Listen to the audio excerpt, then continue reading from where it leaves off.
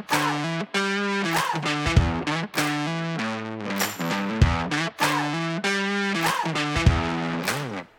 day, everybody. It is time for Vittles and Vitals, the podcast where we talk about vital life issues and their natural connections to vittles, also known as food, eats, cuisine, fodder, chow, groceries, grub, or maybe in Spanish, la comida, French, l'aliment, or Arabic, akal.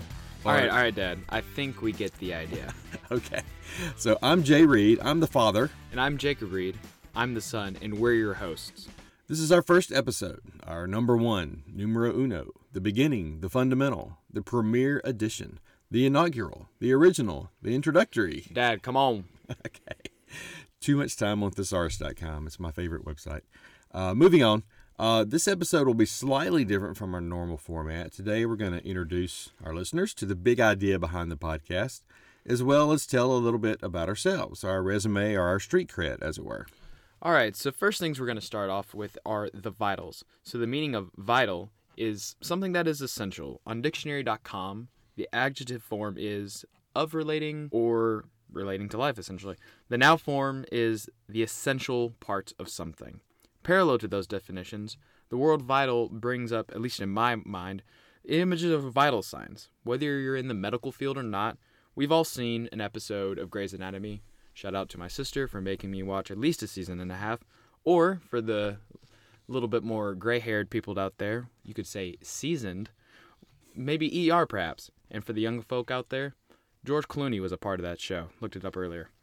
So, vital signs are the measurements doctors or nurses use to see whether you stand against the norms, whether you're progressing or declining.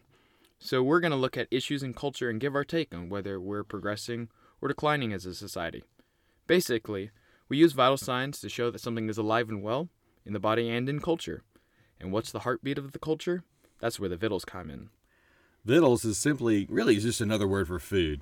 According to culinarylore.com, it's viewed by some as an old word, and actually it is, if you look back at the history of the word, it's comes from the 1300s.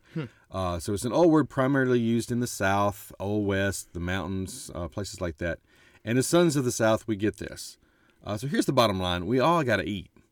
Behind every good story, every life event, there's food. It doesn't take much to think about this, but a baby is born, people bring food to the parents and the baby nurses.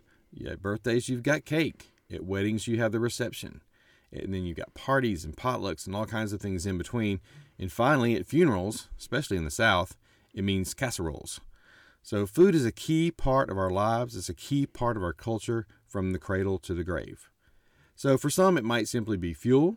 It might be functional. For example, someone who needs more or less of a certain nutrient to live better, live healthier. It might just be fun.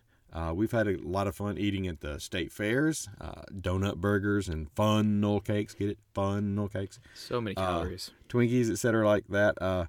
It might be famous, the food itself or the chef who made it or the restaurant where you eat it. It might be fantastic or fabulous. But no matter the identity, food connects to everything in some way. And we're going to talk about those connections to whatever topic we choose to talk about that day.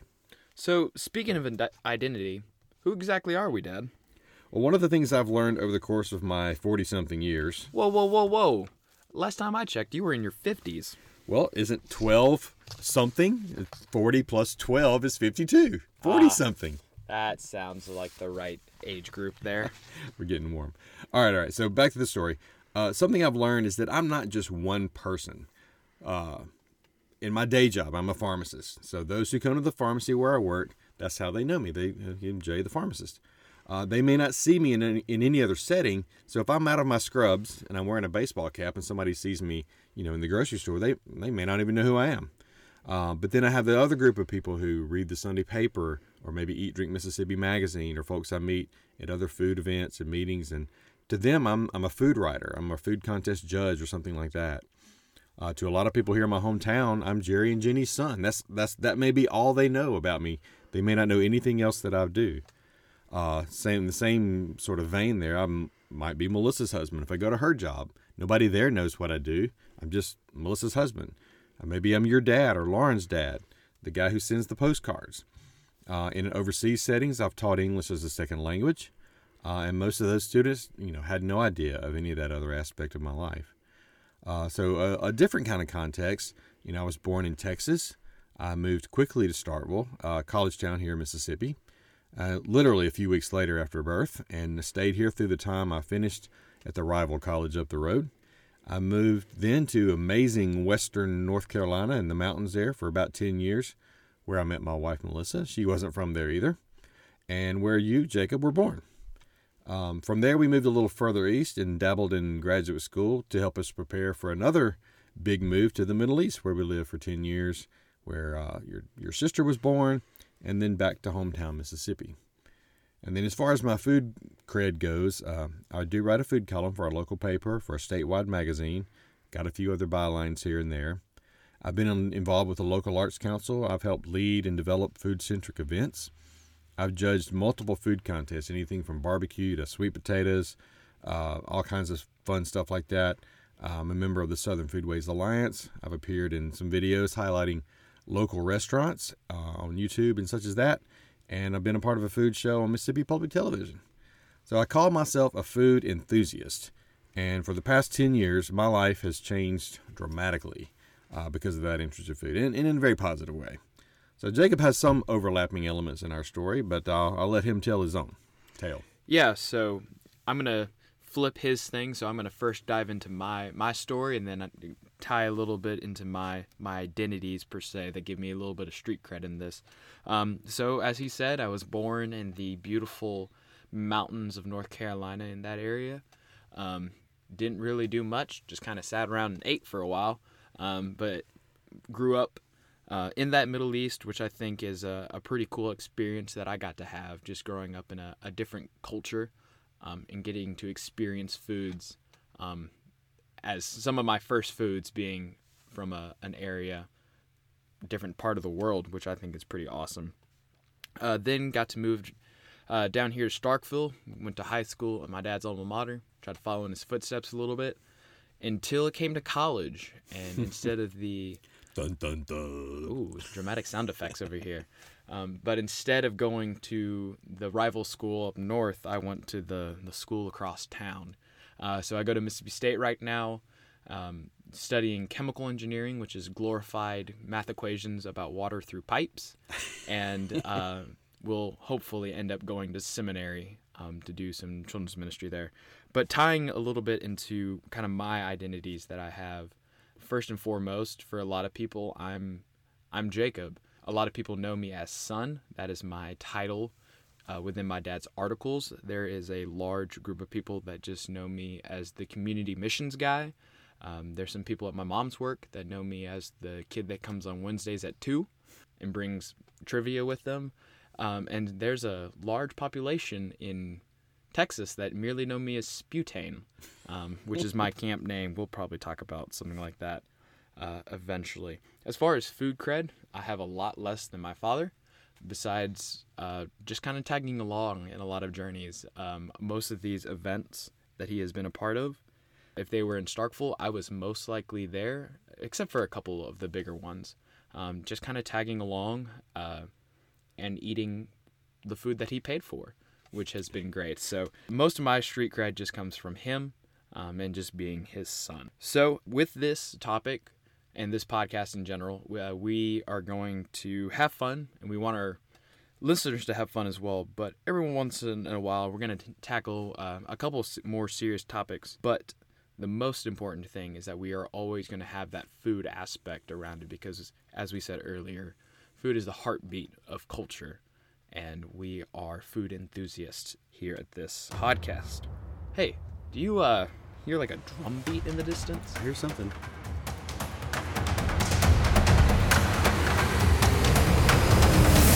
I think those beats mean it's time for our Flavor It.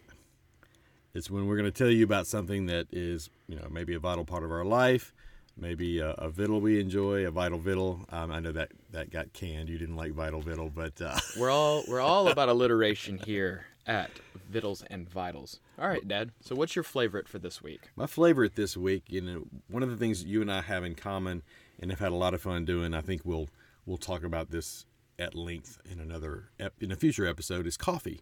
we've had a lot of fun just exploring different methods of coffee making and different blends and such as that. So a few years ago, maybe 2 years ago, your mom and I went to Birmingham for our anniversary trip and ate breakfast at this place called the Alabama Biscuit Company. And one of the things that they had was a sorghum latte. So it was sweetened with sorghum.